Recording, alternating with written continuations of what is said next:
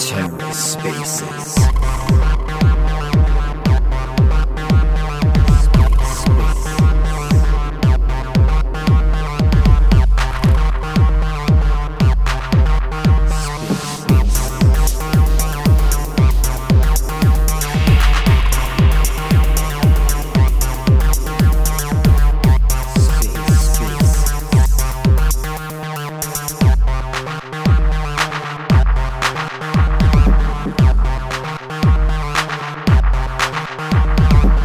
Hello and welcome to The Ether. Today is Tuesday, June 28th, 2022.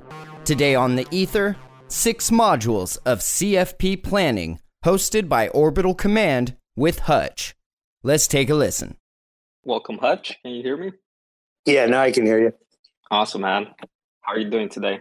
Good. How about you? Doing good, man. Looking forward to this session today. I'm definitely excited to get more familiar with TradFi. That's something that I've skipped along the way into crypto. Yeah. It's interesting because most people I meet in crypto are that way. They started with crypto and then learn, a lot of trading tactics and TA and stuff. And what we're going to be talking about is more so financial literacy, financial education, financial organization, if you will. Obviously, no financial advice. But just helping to piece together the sum of the parts to make a better whole. That's the purpose of today. Yeah, that's great. Did you have others that you invited to the space today? I did. I invited a lot of people. I don't know if I know there's a Voyager space going on with a lot of Luna and other people, but I think what we could do is maybe just give them a minute or two before we kick it off. I know you guys like to keep things to an hour, which is good because then the content is kind of evergreen. And so what we could do is we could talk to people about what you guys are doing right now before we kick it off. Orbital Command was really generous in Austin and basically said, hey, if you want to talk about how TradFi meets DeFi, they would actually open up a room for that. And so anybody could go there to their Discord. Their community validator doesn't cost anything. They make money off of people staking and basically try and create goodwill by offering these educational services. And so they're going to have moderators to take on questions because I'm still working in TradFi quite vigorously since the Luna collapse. But I do plan to stay somewhat active through the mods at least and make sure to help everybody get informed over there. Did you guys want to add to that? Yeah, thank you for that. Ultimately, as a community validator, we feel like since we categorize ourselves as that, we want to bring as much education and as much value as possible to our members, our delegators. And obviously, DeFi is at the center of that. But I think, especially with the bear market going on right now, it's important to be aware of a macro environment and then other ways to take care of yourself financially and the future of yourself and your family, just through different tactics, through different proven tools, right? And I think that's where you come in. And again, I skipped through all of that through my education and in finances. And so that was my purpose of inviting you and trying to learn a little bit more from your experience. Of course, none of this is financial advice, but it's still educational. And I have here Dr. Dosquin as well, who is also part of the Orbital Command team. And, hey, Doc. And yeah, so he's very helpful as well. Hutch, how you going, legend? Long time no speak, mate. Yeah, I know. It has been a while. It's fun to be back out here talking. But yeah, good to see you. Just a little quick share and just said people come on down and join us. We've got Hutch dropping some knowledge bombs. So I always love when you get on a rant. There's always something. Awesome. Yeah, well, I'm about to get on a big one. And I think what Evan was saying is great because if you think about it, even if you're going to kill it in crypto and you're going to do whatever, a 10x, a million X, 1,000x, at the end of the day, you're going to have to do something with that wealth, and it's going to have to be organized in a certain way or not, right? And there's certain clients I've met in times, where they're like multimillionaires, 8 and 9 figure billionaires. And it's, I tell them, you'll probably be fine if you never talk to me again. And they like to win. Like, they like to be as efficient as possible. So that's really what this is all about. I think there's enough people here. We can get started, and you guys are recording. So let's just talk about these 6 modules and one of my bonus modules as well. So the first module of the financial plan, it's CFP board, the Certified Financial Planner board, which I no longer pay anymore because it's actually kind of like a private company, and they hold you to their regulation or just to their standards and everything. But there's a lot of good stuff in what they're doing, and everything I'm going to talk about here really kind of takes it to the next level, almost through the lens of like a DGen, how you guys know me from Luna. So the first module is the financial planning process. There's some jokes out there in TradFi. Other people don't necessarily like the CFP board, so they'll say CFP stands for Certified Failure Planner, which isn't necessarily true. But the one thing that I think is interesting about the process that they advocate is to create these financial plans, like these 30, 50-page glossy binder financial plans, all these reports.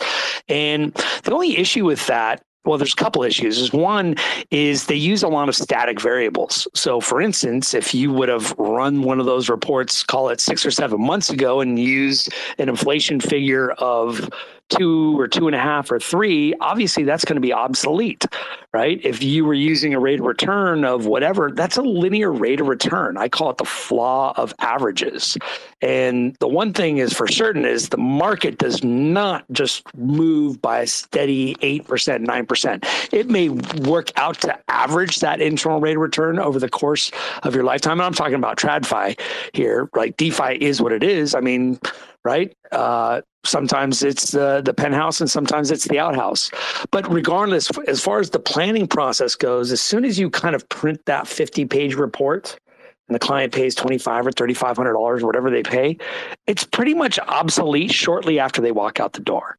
And the other issue I have with it is I notice people in general like simplicity. Like they want to check that box and just be done with it, right? Like, okay, I went and talked to a financial planner. He told me what I needed to do. He printed this report. I put it in the junk drawer. Check, done. And then they never think about it again. But it's dynamic. So money is a lot less like math, and it's more like organic chemistry. Like there's just constant variables. One example I know from a software I subscribe to said, you take an orange and you put it in a safe, and 30 years later, what do you have? It's not going to be an orange. You don't really know what it's going to be. It's going to be like a bunch of moldy kind of dust and maybe some bugs, right? That's how money's like. It's just all the variables that make up that certified financial plan are just constantly changing. And the last few months have been a perfect example of that. So most people with that check the box mentality have what I call junk drawer financial. So they have a junk drawer where they got the insurance policy. If they have kids, I'm doing the college saving plan, $200 a month. That's what the calculator said. Boom, done. Yeah. They got the 401k, right? They got the E-Trade stuff, like whatever it is, not to mention all the crypto accounts that we deal with. And really you want to take a more coordinated approach. And so I used to never charge for a plan like that. I just wouldn't do them. I was against it. So I would charge hourly, and I would make the client come to my office or do Zoom and show them all the variables in real time, like inflation changing, the rate of return changing. You can plug in like market downturns or what happens if they get a lawsuit or whatever, like anything like that. And they can just kind of see their model stress tested in real time. But the moral of the story is you want to stay on top of it. So I'm going to move on to module 2. I'm going out of order. I'm going to move on to the second module, which I'm going to talk about investments. And I'm not going to belabor the point about specific investments, because I know most of you actually manage your own investments, at least in DeFi, in the crypto space. But a lot of you have an attitude that a lot of my clients have, where they actually... my message would gravitate to them, because I would straight up tell them, like, most financial planners are going to say, hey, just put all your money with me and we're going to lock it up till you're 59 and a half, 62, 65, 67, whatever you want that number to be. And I'm going to get you 7, 8, 9, 10%, whatever it is. And you just keep doing what you're doing and everything's going to be great. And you're going to, you're going to go off into the sunset. And I'm going to handle your investments. And, most of my clients are business owners, a lot of real estate investors, a lot of fiscally responsible people that do a lot of research and handle their own investments. And there's nothing wrong with that as long as you're staying on top of it. What I wanted to talk about is that every investment, all it is just simply an inflation adjusted holding tank. That's all it is. Right? You can put money in a coffee can, under the mattress, in the safe, and we all know we're losing to inflation right now, big time. Just went to Costco last night. And the way I look at any investment is I like to cross-check it through something that I didn't learn in the CFP board, but something I kind of made up on my own. I call it the LCL model that should be attached to risk reward. Like most investment planners, they stop and then risk reward, right? Here, what's the risk reward? What's the Sharpe ratio? What's the risk adjusted return? But to me, what's almost even more important to that is LCL, which is liquidity, cash flow, and leverage. And it's because cash flow is the rails that everything runs on. And those of us that are on this call that, we're deep in the Luna ecosystem, we realize how important liquidity was, right? And leverage is often a dirty word. And so it's like not even really taught or brought up. I mean, I can't tell you, for the CFP test, you have to do 6 classes, like not 6 hours, but like 6 whole quarters or whatever. And then you have to pass the test for each of these modules. And then you have to go take the test for all of the module. And there was just not a lot about leverage. And the thing about leverage is the ultra wealthy know that using other people's money, OPM, is the way to get ahead. And obviously you can get absolutely wrecked. And I'm not just advocating just blind, reckless leverage, but, incorporating some risk managed leverage strategies using other people's money creates this multiplier effect, this multiplicity effect. So instead of times 2, you take the investment and you square it, these types of things. So whenever I look at any investment, I look at it through not only risk reward, but also that liquidity, cash flow, and leverage. So let's just do a couple examples together. You look at crypto. Okay, so something's beaten up, it's down, and you think it's going to moon. Cool. Risk reward, you think it's there. How liquid is it, right? Like how much is the slippage on the DEX, or how liquid is the exchange, especially in times like these where you just want to get out and you want liquidity, right? Cash flow. Can you stake it? Can you liquid stake it? Or is it locked up? Or can you not stake it at all, right? And leverage. One of the things that really attracted me to the Terra ecosystem was the fact that at any moment I could go ahead and post B Luna as collateral and borrow against it for anything, whether I needed liquidity, whether I was trying to get into a less liquid coin that I thought I was going to moon, whether there were cash flowing opportunities like LPs that I could beat the rate of leverage I was paying, the loan rate I was paying by earning more in the LPs. So that's always a lot more important to me, even in TradFi. And so like when I look at stocks, you want to look at the liquidity aspect, and when you could always cash out the stock, but as soon as you do, it's a single use asset, right? Like a lot of crypto projects, but Luna was a multi-use asset.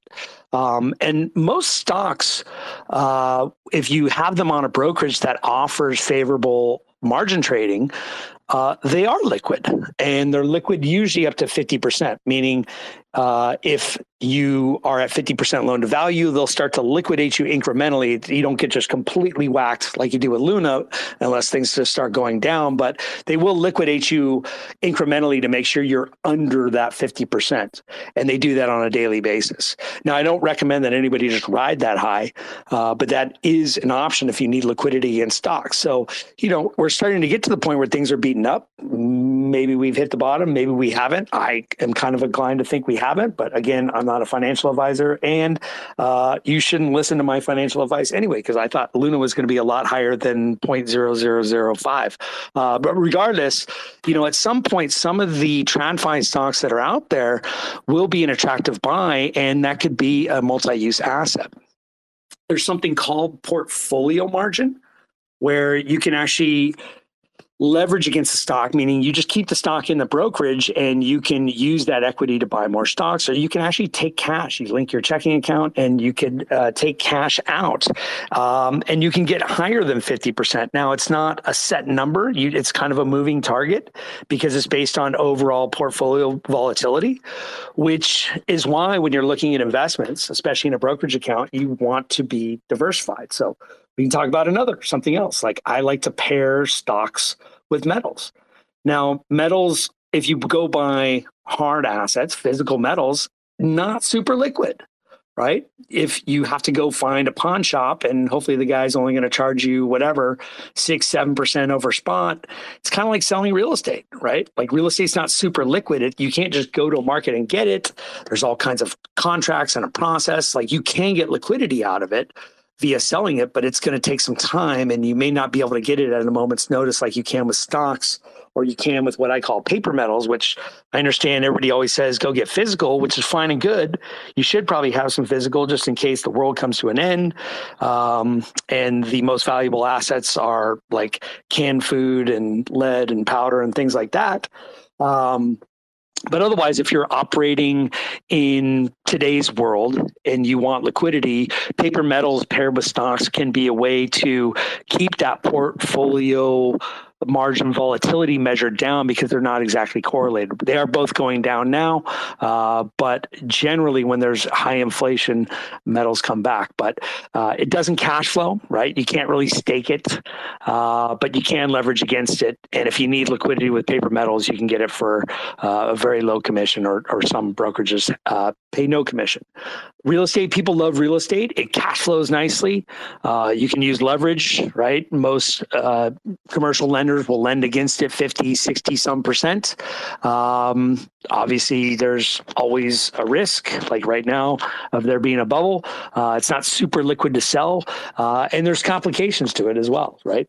There are people attached to it. So you got a lot of lawyers, contracts, as they say, dealing with toilets, tenants, and trash. Muni bonds is another one. So muni bonds on paper sound awesome, right? They're liquid. They cash flow. You can actually borrow against them. The problem is they just they don't pay very much, right? In this low interest rate environment, you're going to get 2, 3, maybe 4. I haven't checked recently.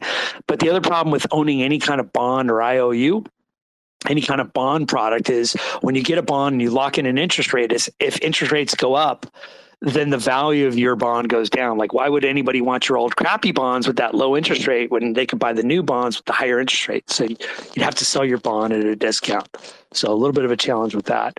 And then there's private money loans, which pay really, really high rates of interest, assuming you trust the borrower or have it properly collateralized. Again, lawyers, paper, contracts, but not very liquid. Cash flow is very nice, but not very liquid. So at any rate, that's a good time to move on to the retirement module. People often have some kind of retirement plan, and they have it on like set it and forget it mode, right? And that's all fine and good when the market does what it's been doing for the last several years. But, the old joke was, hey, my 401k turned into a 201k. And people have seen that just from being passive and forgetting about it.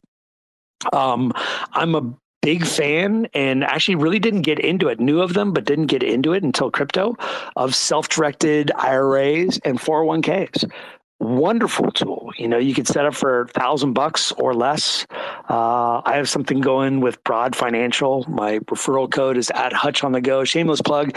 They told me that if anybody signs up, that they'd give them a discount, but they'd split the discount with me. And I told them I don't want that. I want everybody to get the full discount without me. And so they're just kind of tracking. So basically, you get the full discount. It was a $200 discount, and they were going to give me half. And I said, I don't want that, but just go ahead and track. And if you think I'm adding value, then throw me a bone for what it's worth. So at any rate, Broad Financial was wonderful to work with. And essentially for less than $1,000, you can set up the infrastructure to have your own self-directed IRA or solo 401k. I highly recommend the latter if you have the means, if you have any kind of self-employment income. A self-directed 401k is awesome because you are the trustee of your 401k. If you have an old IRA and you want to do a rollover, fine. You can do that and you'll have more control, but you actually have to use an actual corporate trustee. So they use Madison Trust Company. They've been in business for a long time. And you have to pay a little extra fees to have that third-party custodian.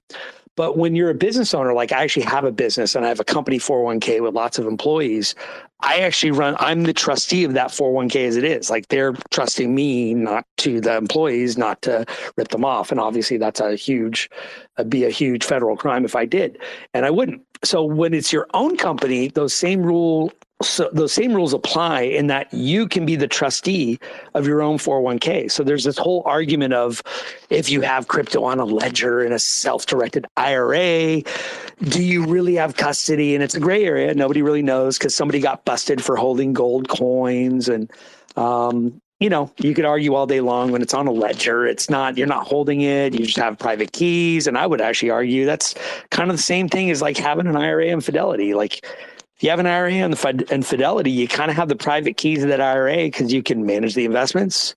You can have them send you a check and cash it out and do whatever you want with, even though there be taxes and penalties. It's kind of the same thing, but it's still a gray area. What I'm telling you is with a self-directed 401k, it's not a gray area at all. So you can actually have the keys to your crypto. You can set up an account at KuCoin. You can set up whatever, do any DeFi stuff you want. You can do private money lending. Talk about a great place to do private money lending.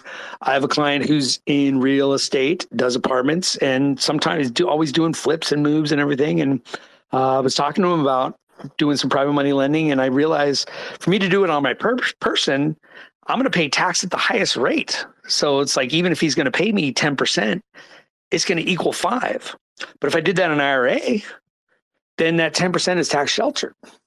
But you can't do that with a Fidelity IRA. You got to have self-directed. Then I control the checkbook. So it's a great tool, especially for those things you want to do that cash flow that maybe aren't a multi-use asset. So perfect DeFi example of that would be LPs, right?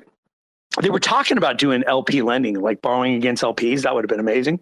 They were talking about that with Spectrum and Luna, but never came to fruition. Somebody may do it on osmosis or somewhere, but when it comes to LPs, if you think about it, you earn these high returns, but it's just a single-use asset. It's sitting in there. Sometimes it's locked, all that stuff.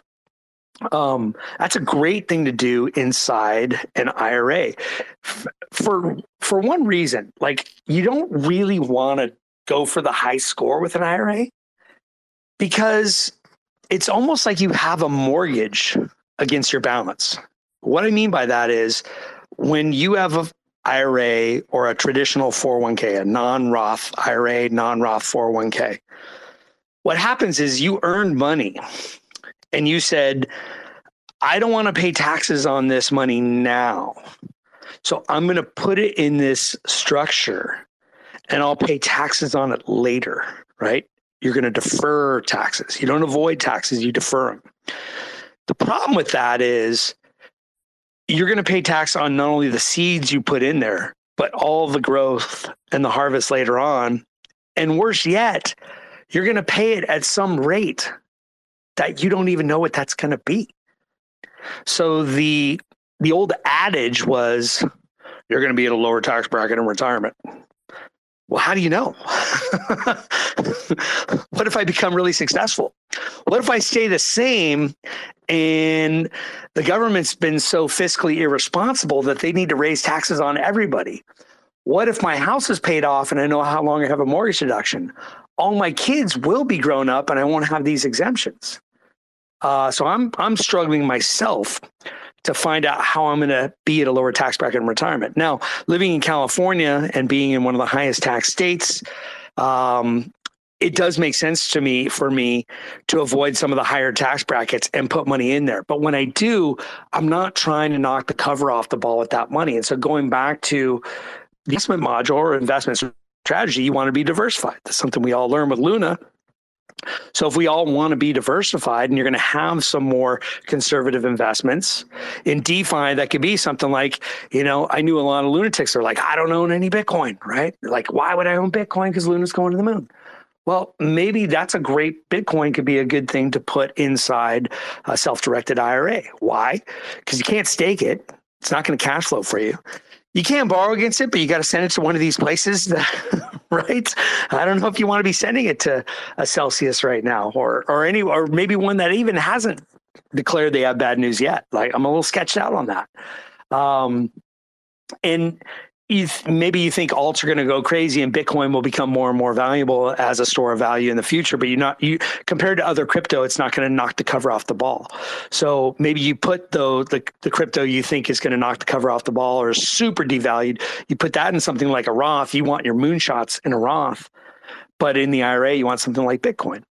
Or like, I know a lot of people were doing liquidity pools, yield farming with stable coins. And usually you get a pretty nice rate, but it's not as good. It's not as high of a rate as if you're using two volatile tokens, right? So maybe those lower rate stable coin pools that are only paying whatever, 20, 30%, whatever they're paying, that's a great thing to put in an IRA because it's going to cash flow nicely. It's going to kick off yield.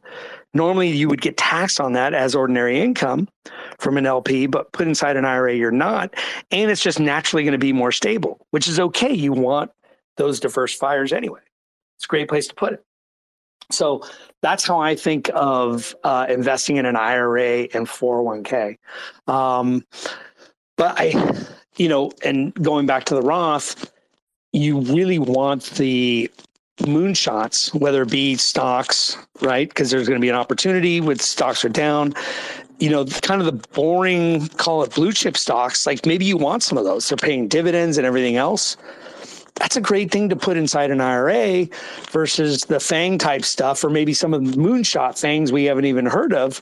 That's the kind of stuff you want to put into a Roth, right? Because then if it shoots the moon, you paid your tax on the seed going in, but you pay no tax on the growth. You pay no tax on the harvest.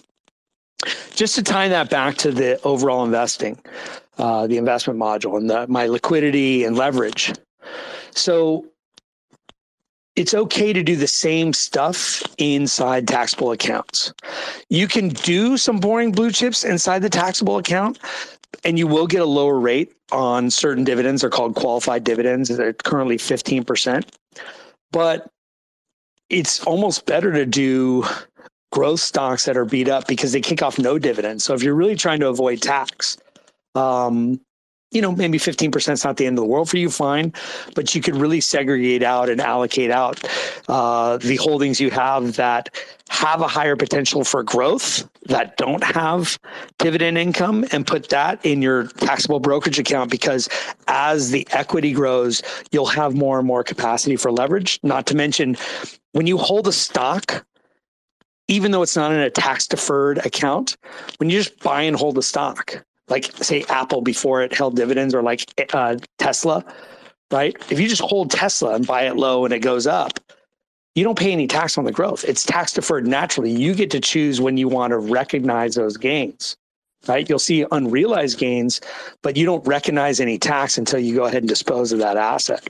And as its value grows, you'll have more leverage capacity against it. And obviously you have to manage that and be careful, everything else. But for me, the stuff that has the highest growth potential and the least amount of, call it taxable yield, that's the stuff I either want to put in my Roth or my taxable account.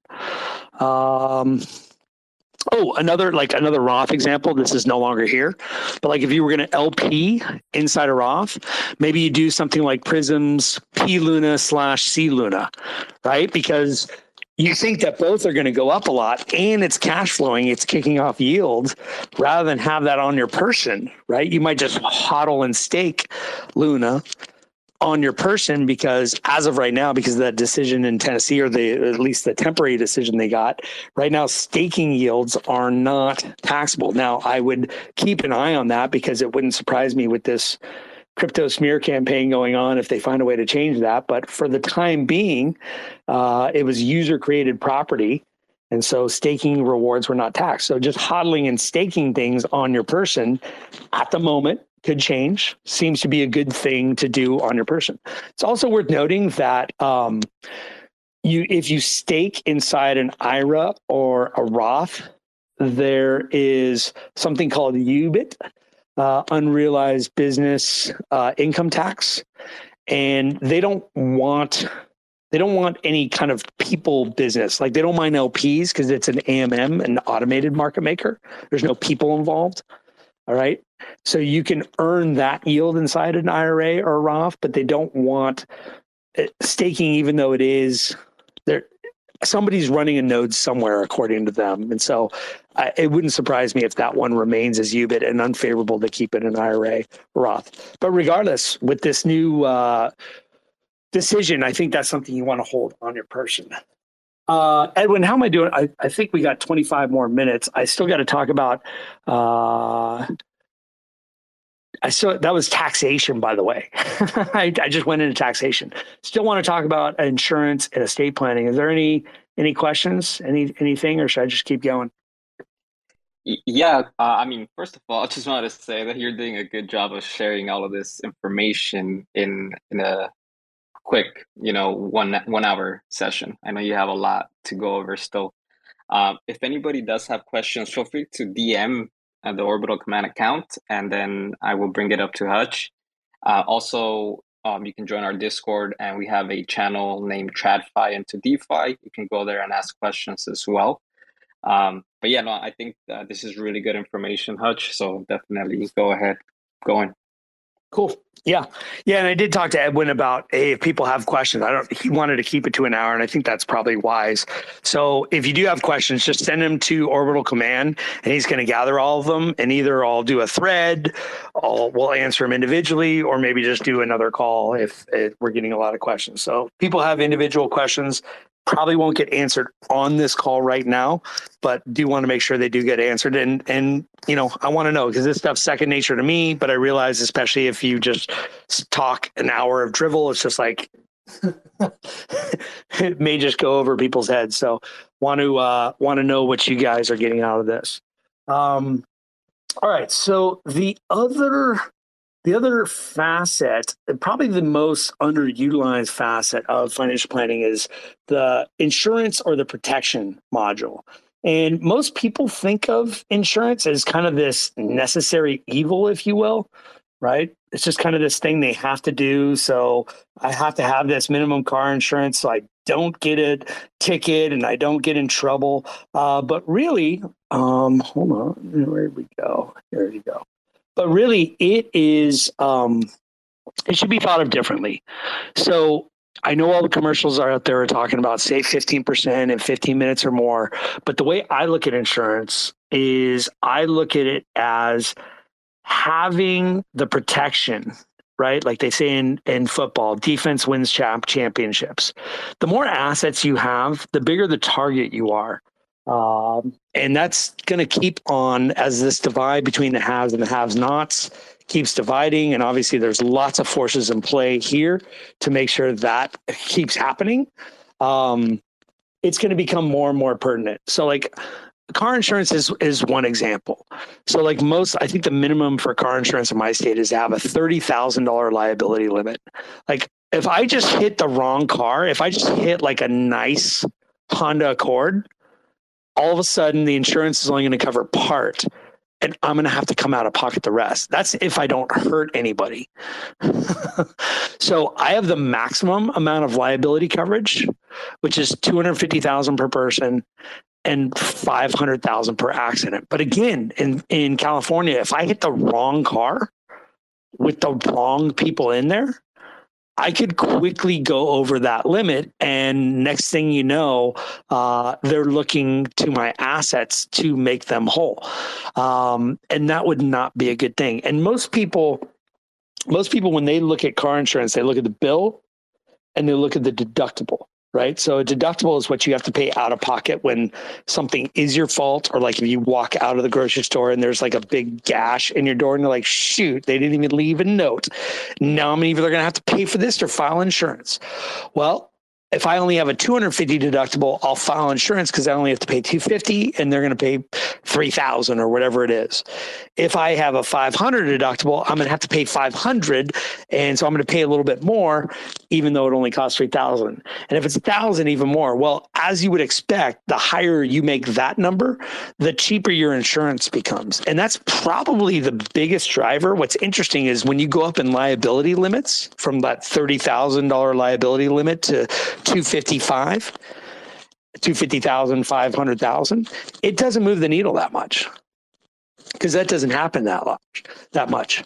But insurance companies are always getting nickel and dime. And so basically the way they see it is if you have some skin in the game, if you choose a higher deductible, they're willing to give you a break on your insurance.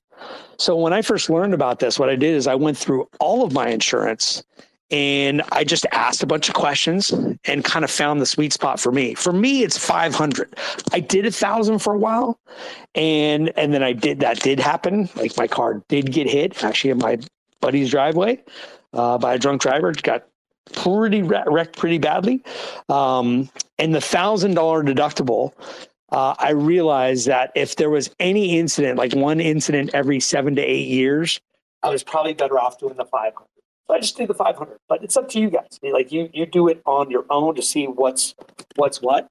But chances are, if you go through your insurance and you raise your deductibles to a level that you're comfortable with, you'll be able to take that savings and apply it to.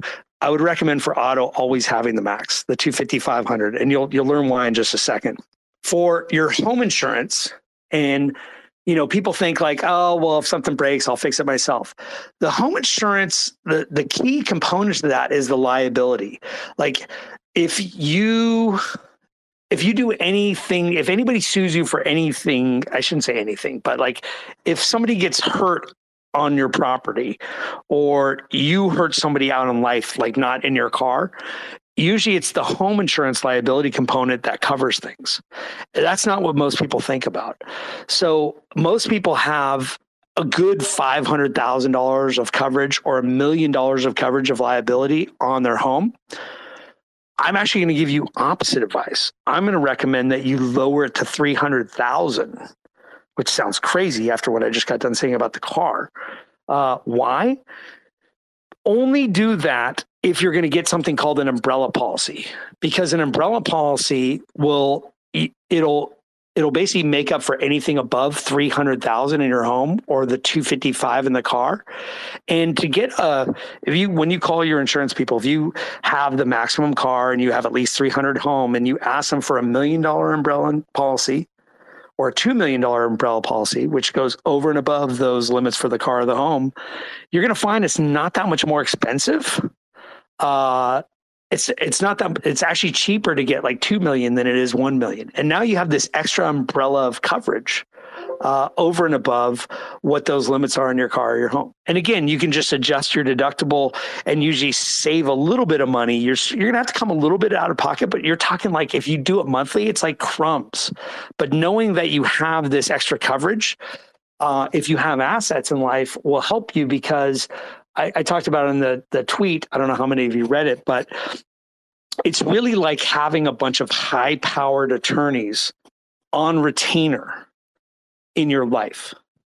Like if you get sued for anything, somebody slips and falls in your property, near your property, your kids hit somebody, car. If you have assets, you're at risk. But all of a sudden, if you put $1 million, $2 million, $3 million of insurance company assets on the hook via an umbrella policy, they are going to put the best lawyers on the case to protect you and defend you. So that's the way I look at basic insurance. Is I like to self-insure for the small risks. I don't really care about the nickels and dimes. It sucks when they happen, but like I say, that'll ruin my day if I walk out of the grocery store and there's a gouge in my door and I have a $500 deductible versus a $250 deductible. That'll ruin my day, but it won't ruin my life. But if I have the wrong types of liability coverages and I accidentally bump into somebody in a crosswalk, right? That could ruin my life if I'm underprotected, ruin my family's life. So the other type of insurance that I was going to talk about is something I do focus on in TradFi. Not totally ready to dox myself in life. I'm getting there after something I'm going to talk about in the estate planning module. But is life insurance. And most people say they won't need life insurance in retirement. I honestly hope they don't. And I hope I don't either. But life insurance, when I learned about it, it's totally counterintuitive, is something that people may want in retirement. Why? Well, because it is the only thing I know of that is immune from both market risk and future taxation. And for those of you that came from the Luna ecosphere, or really anybody in crypto, before I found out, it was the other reason I really gravitated towards Luna, is I was using whole life and certain types of index universal life as my stable coin before finding these crypto projects. And, you know, when I heard of a stable coin earning 20%, like that definitely moved the needle for me. Come to find out, there's a reason, right?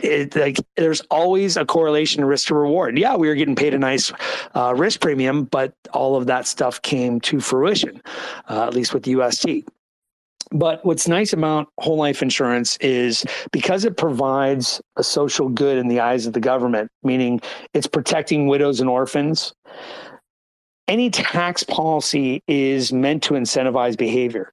So they're basically saying, you know, if you go ahead and buy this insurance that doesn't go away, we're going to give you some certain tax benefits along with it. And the tax benefit is, to make a long story short and simplify things, is they tax it almost identically to a Roth. It's not exactly the same, but for the purposes of this call, it's about the same.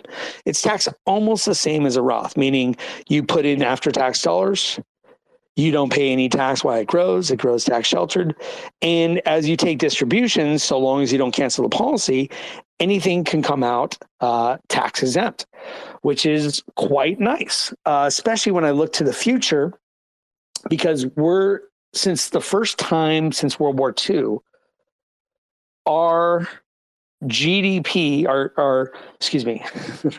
our gross domestic product is less than the amount of debt we have. So that's quite scary. It's our debt to GDP ratio is higher than it's been since World War II. And if you look at the tax brackets after World War II, the highest tax bracket got up to the 90s. So much so that people like Elvis stopped doing anything more than one hit record or one movie per year because it didn't make sense. The second one, he was going to get 1 and the federal government was going to get 9.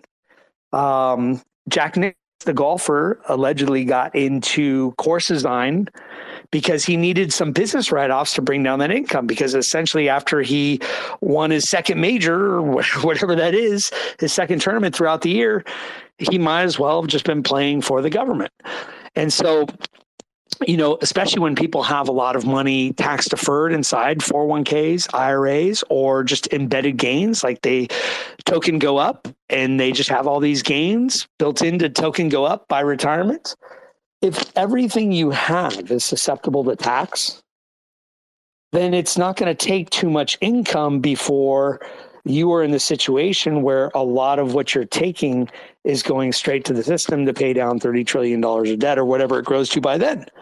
So you still want to have a nice income. And so you need sources like, and there's only 3 of them. It's Roth, muni bonds, or life insurance that are immune to tax on distribution. But if you have enough money in the supplemental areas, then you can balance, you can toggle how much you take in any given year in retirement. to fall into the tax brackets that you want to fall into while still living a good life. So it's an interesting concept. And the other thing, quite frankly, is market losses. Like, it's hard to find non-correlated assets these days. It's really, really hard to find. Like, we learned that with crypto and Bitcoin, right? Crypto bows to King Bitcoin, which bows to Emperor S&P. And so there's going to be years in retirement, like now, where the market's bleeding and everything's down, and you're not going to want to cash out more shares, more tokens while they're down just to live the lifestyle you're used to living. You're going to want to let your investments heal, be it stocks, crypto, funds, whatever it is. And if you have, assuming you had some stable coins that were both immune to market risk and immune to future higher taxation while it was growing, you can do that. So that's how I use life insurance. It's not for everybody. I'm not saying it is for everybody, but it is something that most people don't think of. And that's a great segue into estate planning. So estate planning, again, most people just think of, I'll figure that out later. Like, that's for what old people do before they die. And that's valid to a degree. Obviously, we don't get to pick when we die. But the other thing that you should consider about estate planning is that everything's estate planning, right? Like, eventually, like they say, you can't take it with you. But there's also a lot of opportunities, especially for those for higher net worth. And like, as of a couple months ago, we were all there, getting there. There's opportunities in the estate planning code that are synonymous with protection. In fact, most asset protection strategies have to deal with certain types of trusts. And there are certain types of trusts and certain domiciles, like meaning certain states, that you can set up trusts that you can even protect yourself.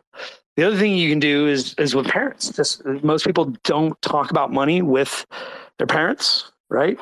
It's like, don't tell me my business, boy. But if your parents set up trusts for you, if you think of like the wealthiest families in the world, like you hear the term trust fund baby, the reason they set those up and they set up all the fortune in trust is because there's something called spendthrift provisions. And spendthrift provisions protect the beneficiaries. Well, you can actually, there's certain states where you could do that for yourself. And where there's states say you can't do it for yourself, you can have your parents do it for you.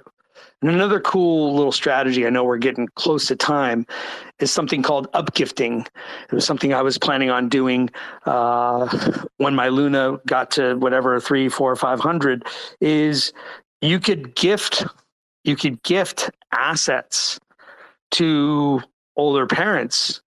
And when they pass away, right now, there's something called a step up in basis, meaning when they die and it comes back to you, you inherit the basis at the moment they died. So it was a way to essentially take all those unrealized gains in crypto and have them be erased with a step up in basis when an older parent died. So it's just something to be mindful of, that we can go, this could be its own separate call with certain types of trusts. And I don't want to melt everybody's brain here, but just know that there are opportunities, and the more you're worth, the more you should be considering it long before you plan to pass away. Because there are opportunities, there are benefits that can benefit you. And even though there's a trade-off between that asset protection and control, there are ways to set up assets trust to where there are certain escape hatches if you need the money back, and you can set it up in a way that gives you sufficient strings of income, control's the wrong word, income and access, let's just say, without violating the terms and conditions of the trust. So that was a lot. I know we got about 9 more minutes. I need some water, so I see people have requested. It's Seffi's here. I haven't even looked. Hey, Seffi, long time. Hey, bud.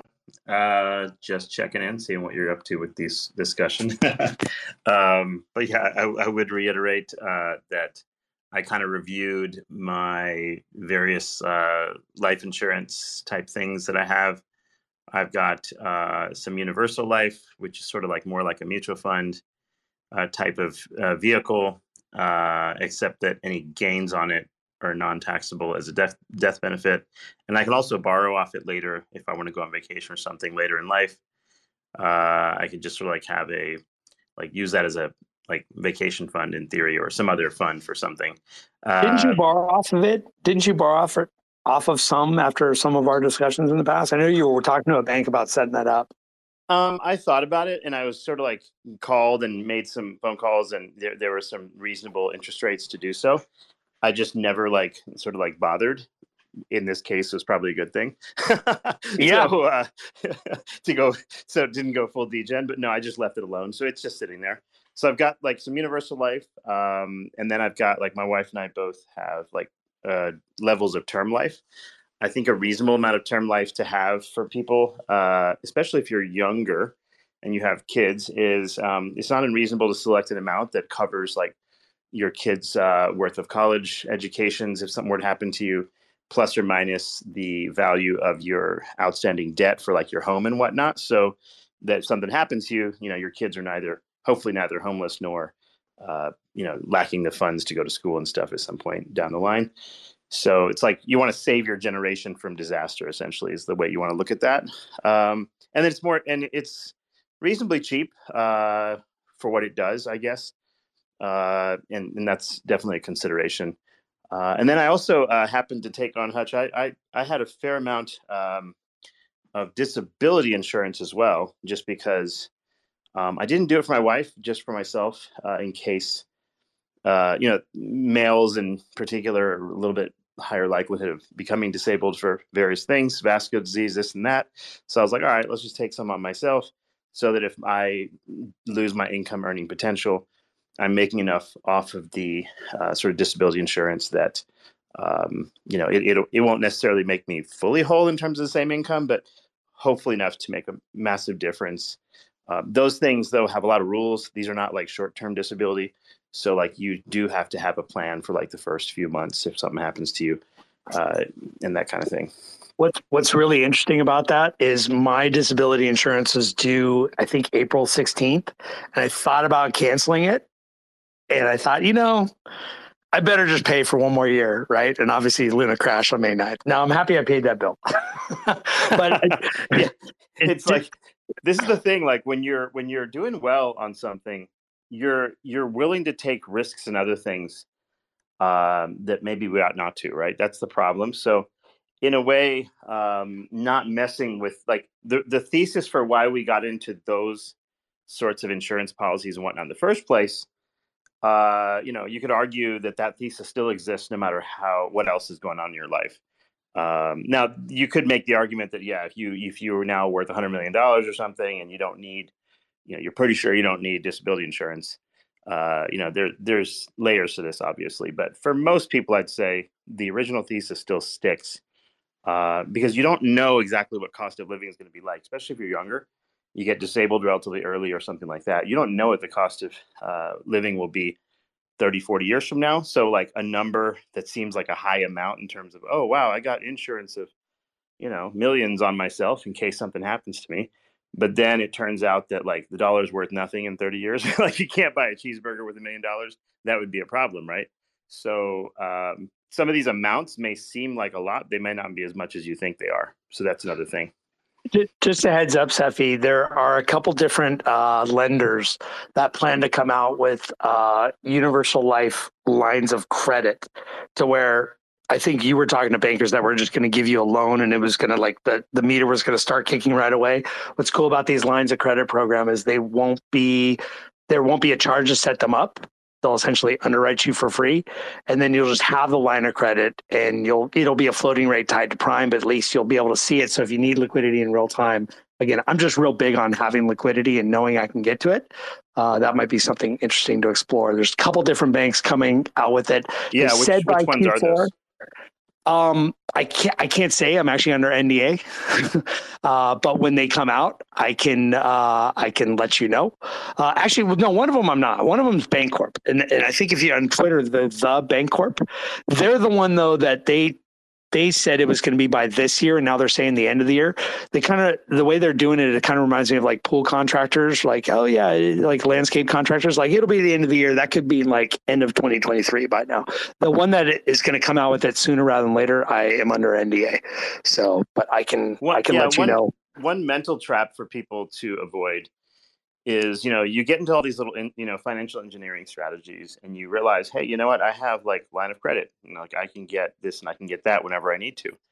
And that can lead to sort of like bad behavior in some ways. Like, for example, like let's say, for example, all right, like I take a, cholesterol pill, and I've been doing so for a very long time. And, does that lead me to eat things I probably shouldn't because I'm like, the pill will take care of it? Like, like psychologically, you make that leap, whether you know it or not. Like, and that's a funny thing. It's like the existence of these types of lines of credit and whatnot could actually be a crutch, making you think you're safer than you are, and inadvertently make you behave differently and cause you to do stupid shit. So just for reference, don't do stupid shit. Don't do stupid shit. Yeah. Just real quick, Edwin, I want to be respectful. I know you wanted to end on the hour. I see we have questions. We have Sephi the machine here, so like this could go to midnight. Did you want to end this and maybe Sephi another one, and I can hang out for a little bit and answer questions? What did you want to do exactly? Yeah, I mean, it's up to you, Hutch. I'm okay with going over, a few minutes. That's not a problem at all. Okay. But yeah, okay. We have one request here, and I have gotten some questions on DM as well. It's up to you if you want to answer them now or through a thread later on. Yeah, let's take the ones that have come up, and let's see if we can get through those quickly, and if we have time for others, great. If not, we'll hit it through the thread. All right. So first one, Nico, you got a question or comment? Hey, how you doing? So I'm gonna try to respect the time limit and all. But just was going to say, I currently work in Northwestern Mutual. I'm a financial representative, and just wanted to add on to the whole life insurance piece. The life insurance is a great way to hedge against downturns in the market, especially right now, as you're seeing, people are being forced to withdraw from their Roth, their 401ks. And, while those are good to build up, they are market correlated, as I think Hutch was saying. And, he basically hit on every piece that I wanted to comment on. Just wanted to hop in here and say, if anyone was interested in learning more about it or interested in possibly opening a policy, my DMs are open. You could just shoot me a DM, and, I'd be willing to meet with anyone over Zoom or a phone call or anything just to, provide more information about it. Again, Nico, I use Northwestern Mutual. It's very, very good. Yeah, it's honestly my experience with it has been very, very good. For sure. Yeah, it's definitely the top tier mutual company in the States, Fortune 100 company, very trustworthy company. So if anyone was trying to protect their portfolio with the non-market correlated asset that I think Hutch really hit on perfectly, defensive planning. Non-market correlated asset, just reach out. I could definitely get you connected with a senior advisor on my team, and we could start there. So yeah, just wanted to add that in, and I think Hutch did a great job elaborating on that. Great, thank you for that, Nico. Do we have a question or comment from Casey?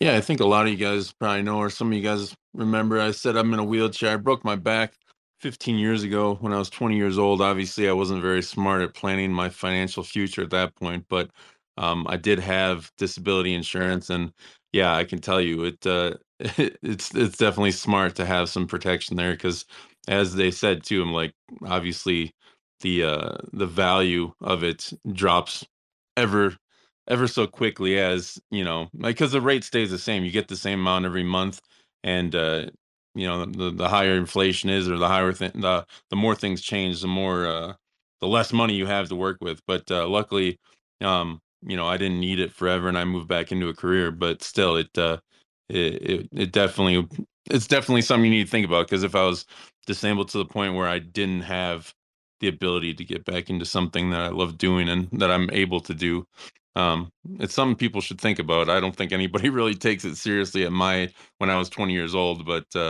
at any age, you should probably consider it. Yeah, thank you for sharing that. It's definitely important as we're seeing here from the conversation that Hutch is having as well. I do have a question from Edith. She's asking Hutch, you were mentioning that you can LP or stake and kind of wrap that in an IRA or Roth. What is a platform that allows us to do that? Yeah, so let me just clarify. So staking, even though it's a gray area, to me, it's pretty dark gray, I guess you could say.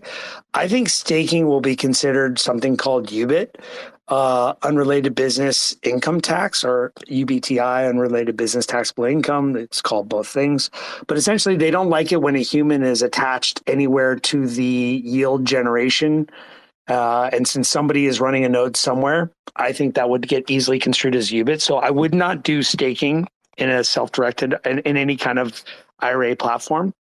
Edith, there are what I call vanilla vendors. So like I Trust Capital, they were even advertising on like, I think Super Bowl, directed IRA. I've actually used them before, and they were actually quite good as far as like being responsive and having a structure and everything with DocuSign. What I don't like about those vanilla ones, where they're the custodian, is you're going to pay a little more than 1% on trades, and there's going to be an ongoing fee every year, somewhere, call it somewhere between like $20 to $30 a month. So it works out to be quite expensive. If you do a full self-directed, I use Broad Financial, and I talked about it earlier. I have a thing with them, and they said like, "Hey, you will create a discount code for you, and the client will save $200, and you get half, and they get half." And I said, "I don't want that. I all of them, and then if whatever enough people come with my referral code, then throw me a bone." So Broad Financial, I think their cost to set it up is $9.99, but if you use my Twitter @on the go. It's $7.99, and that's like for one-time setup. There is ongoing maintenance of a few $100 per year, but they actually help you with the filing because you have to do some filing and everything else. If you have an IRA, you're going to have to use their trust company and everything else. But if you're self-employed, which I know a little bit about your situation that I want to reveal, but I think you have some W-2 income, but you also have some self-employment income. If you have some self-employment income, you could set up a solo 401k and basically run your own 401k.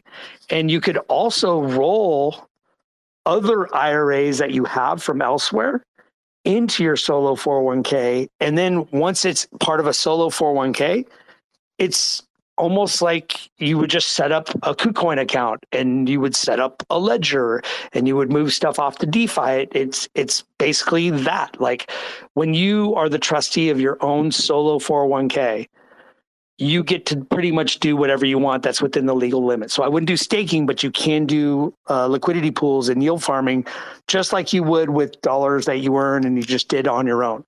It's just you have to make sure to segregate it and say like, okay, this ledger, this is for my solo 401k. This one over here is my personal. This is my solo 401k. It's cool. Like I was at a TradFi conference last week, and a guy picked me up from Lyft, and it was like the cleanest car. It was just like a souped up Camry, like super clean. He was real professional. Had the bottle of water, like all dialed in, and he told me he had an LLC, and I just asked him how the gas price was affecting profitability, but like knew his business inside and out. He was retired, basically semi-retired and doing that. And I asked him if he knew about solo 401k. He said no. And I'm like, yeah, like you can also just go to like Fidelity or Schwab. There's actually no cost to set those up. Obviously you can't do DeFi, but like if you have self-employment income, you could just call Fidelity, Schwab, TD Ameritrade, and it's basically free to set those up. And if you have a solo 401k, the limits are, instead of like normally with an IRA, you can do whatever 6,000 and change. But with solo 401k, you can do 20,500 into a regular 401k, or you can do 20,500 in a Roth 401k. Plus, you can still do 20% of whatever your self-employment income is. That's always going to be in the non-Roth, the traditional 401k. So it's an amazing tool. Think of it like a SEP. Essentially, however much you could do in a SEP, you could do that in a solo 401k. Plus, you can take 20,500 of your salary if you're under 50 and put it in a Roth component.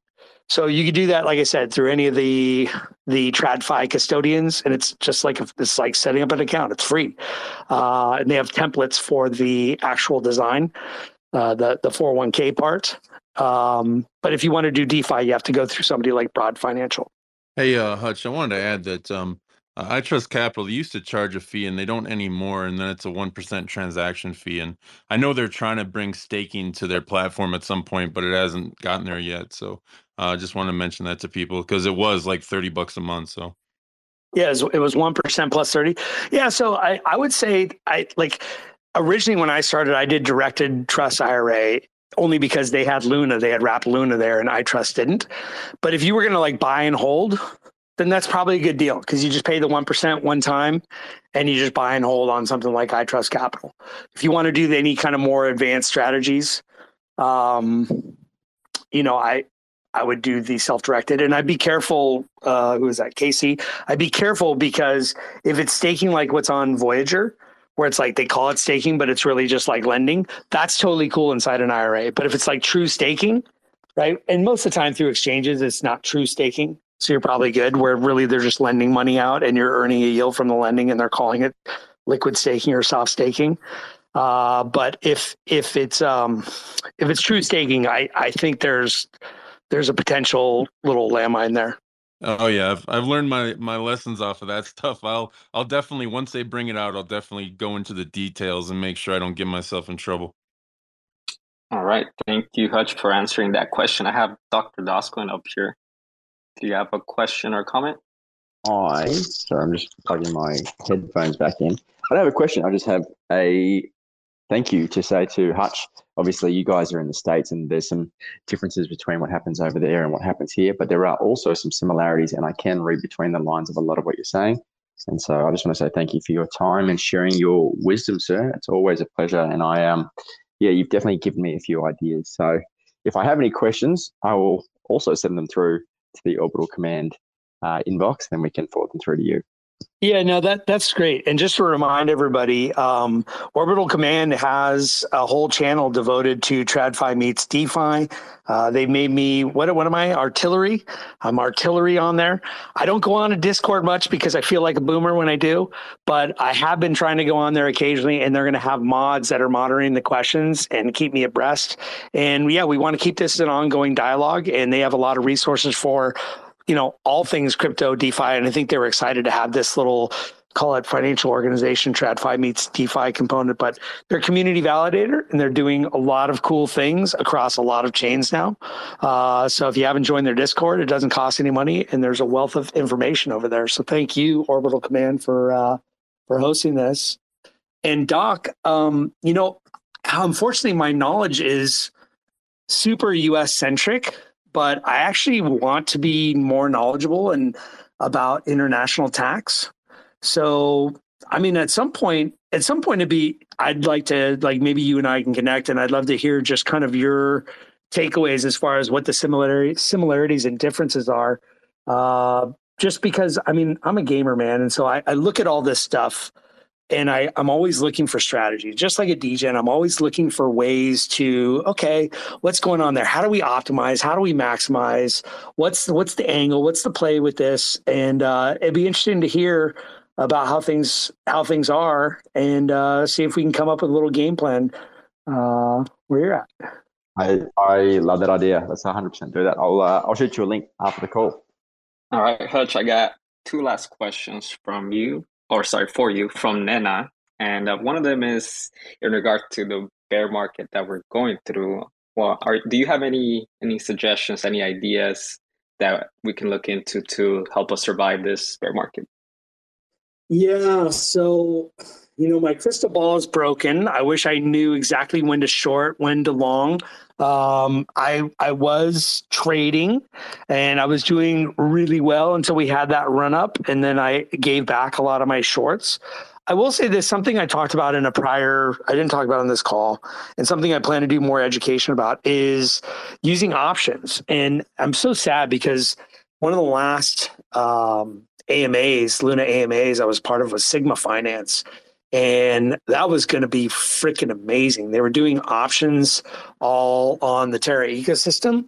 And I think they're still building somewhere, but I'm not sure. I think I saw they were on Luna too. I'm not sure if they're going somewhere else, but yeah, what's cool about options, and people just mistake options as being risky, but let's face it, just hodling is also very risky. And so I think a lot of times people just say they're risky and they just kind of accept that at face value and they don't do any more education. But what's nice about options is there's a way to make money in any market, up, down, or sideways. But the other thing is, like, at some point, all of us here kind of have a number we think is the bottom. Like, let's just say for Bitcoin, right? Or it could be for stocks or whatever it is. But like, there's some number we think that it's going to be a bottom. Or like Cefi's here. You know, I loved Cefi's dynamic DCA. Like, you start small and you just keep doubling. What's nice about options, especially with the strategy called selling puts, not financial advice, but when you sell puts, if you were prepared to DCA into the bottom, if you put your money where your mouth is, meaning like you actually just financially commit to doing so, and you get to pick your price and you get to pick your time frame, you can actually get paid to work your plan. Like, if you had a plan to do that anyway, somebody will pay you, and it's actually insurance. Like we talked about insurance.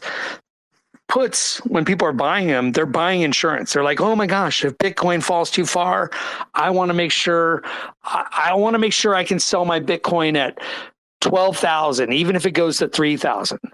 Well, they'll buy insurance to know that they can always get 12,000 for their Bitcoin. If you're willing to buy Bitcoin at 12,000, and again, you put your money where your mouth is, they'll pay you that insurance. Now, you'll have to pay 12,000 for that Bitcoin, but if you were going to DCA anyway at 12,000, well, if you just bought Bitcoin at 12,000 and say fell to 10, you'd be losing $2,000 per Bitcoin, right?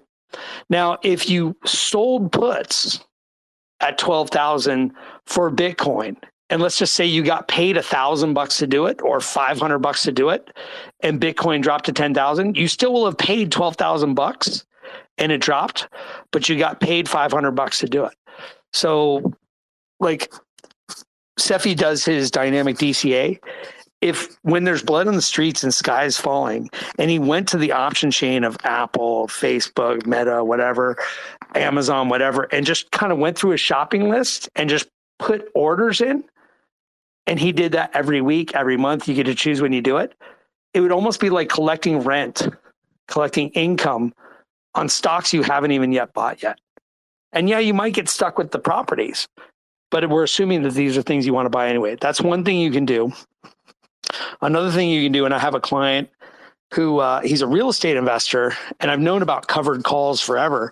And he was showing me he was really getting into covered calls. And I said, I thought you were a real estate guy, not a stock guy.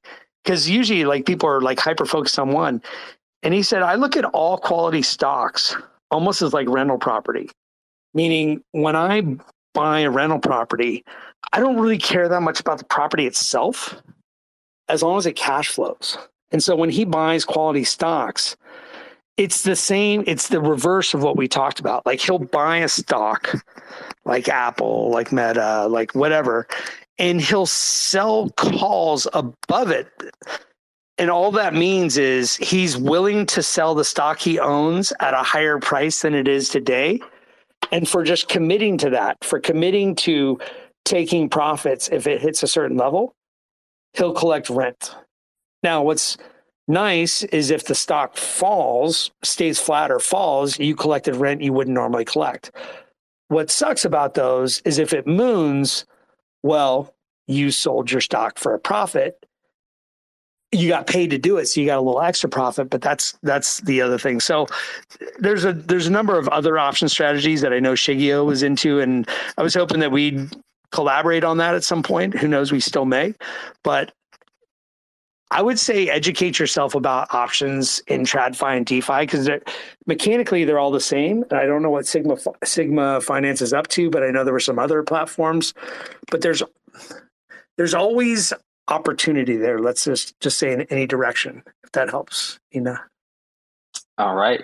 And last one, another one from Nena, is in regard to your experience in finance and what has been your best takeaway, either traditional finance or DeFi. I wish I could say it was all good. I mean, we're at a really interesting time. My biggest takeaway is there is no safe haven. And everything you thought to be true today may not be true tomorrow. Everything is constantly in flux. So as much as people, want to think they're safe with certain assets or asset classes or whatever, the sands are shifting all around us. Like, I don't know what's safe anymore. Obviously, Luna and UST was super experimental program, so I'm not even talking about with what happened there, although that did kind of spur this epiphany. But even cash, right? Good old USD, right? The world's reserve currency. It's becoming exponentially less valuable all the time. And I don't think we're done yet. And it's a little scary, right? Obviously crypto people fight with gold bugs forever. And, it's interesting to see that you would think gold would have mooned by now, and it hasn't. It's just like everything's constantly in flux. So I guess the lesson is you have to be diversified, but you also have to be ever vigilant and constantly studying. Like, there's just no way to hide under your bed. Sorry, I know that wasn't the inspirational message everybody was looking for, but I think that's all the more reason to stay in touch about this stuff. Yeah, I feel that. So I appreciate you saying that as well, with your experience in finance. But with that, I think we've had a very good session today with Twitter Space. I appreciate your time, Hutch, and CFP, and the speakers that came up here, and the listeners. Any last thoughts from you, Hutch, or CFP? Just thank you guys for hosting. This was fun, and looking forward to doing it again. And I appreciate you guys supporting everybody who has questions on the Discord. Yeah. So if anybody still has any questions or wants to continue to learn and discuss traditional finance and how the merge between DeFi is happening, join us on our Discord and we'll help you out there. And Hutch is going to be spending a little bit of his time there to answer those questions as well. But yeah, thanks everybody. Enjoy the rest of your day, and we'll catch you on the next one. Casey, did you want to say something? Oh no, I just I was gonna ask him.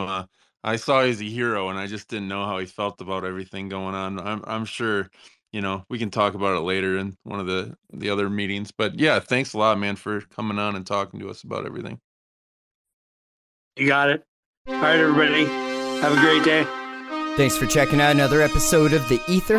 That was 6 modules of CFP planning, hosted by Orbital Command with Hutch, recorded on Tuesday, June 28th, 2022. For TerraSpaces.org, I'm Finn. Thanks for listening. Digging in the dirt, trying to find the treasure. Learning how to mix this business with pleasure. I'm kicking a lecture, spitting conjecture. High as a bird while I'm flipping the gesture. Living like a jester, investing these extras. Dissecting a mess, the ego looking headstrong. Infinitesimal, the spit in his next world. And if you don't agree, well then I'm afraid you're dead wrong. So leave the mess hall and clean your plates up. I can't believe the rest of y'all feed on makeup. Bereavement, break up, to rearrange you wake up. Big ol' bloody mess like a scene from Braveheart. Driving race cars that beat the fate. It's hard to meet your maker when the features ain't marked. Trying to slide underneath the paywall. I'm afraid this motherfucker's gone AWOL. You had best unfuck yourself or I will unscrew your head and take down your neck! Sir, yes, sir! Private Joker, why did you join my beloved cult? Sir, to kill, sir! So you're a killer? Sir, yes, sir! Let me see your war face! Sir, you got a war face? Ah! That's a war face! Now let me see your war face! Living on the earth work, trying to mind some headspace. Give a little gift like I'm lifted dead weights. The risk of resting kicks the nest egg. Square in the nuts, y'all feeling testy. The breeze swept in, no need of resting. The least depressing, so sweet but messy. I need the best day to keep professing, and hope my body doesn't leave behind a red stain. Pouring out a little liquor for the dead states, while the rest wait and bleed domestic. No means to gestate breeds the best cake. Beauty on the back of the queen she just ate. So take a little dive down a K-hole, while I flip the B-roll right into A-roll and make the payroll go a little further. Replace the merger with the tainted version. Private Snowball! What are you doing, sir? Private Snowball, you're fired. Private Joker is promoted to squad leader. Sir! Disappear, scumbag. Private Pile! Sir, Private Pile, reporting sword, sir! Private Pile, from now on, Private Joker is your new squad leader, and you will bunk with him. You will not laugh. You will not cry. You will learn by the numbers. I will teach you. Now get up. Get on your feet.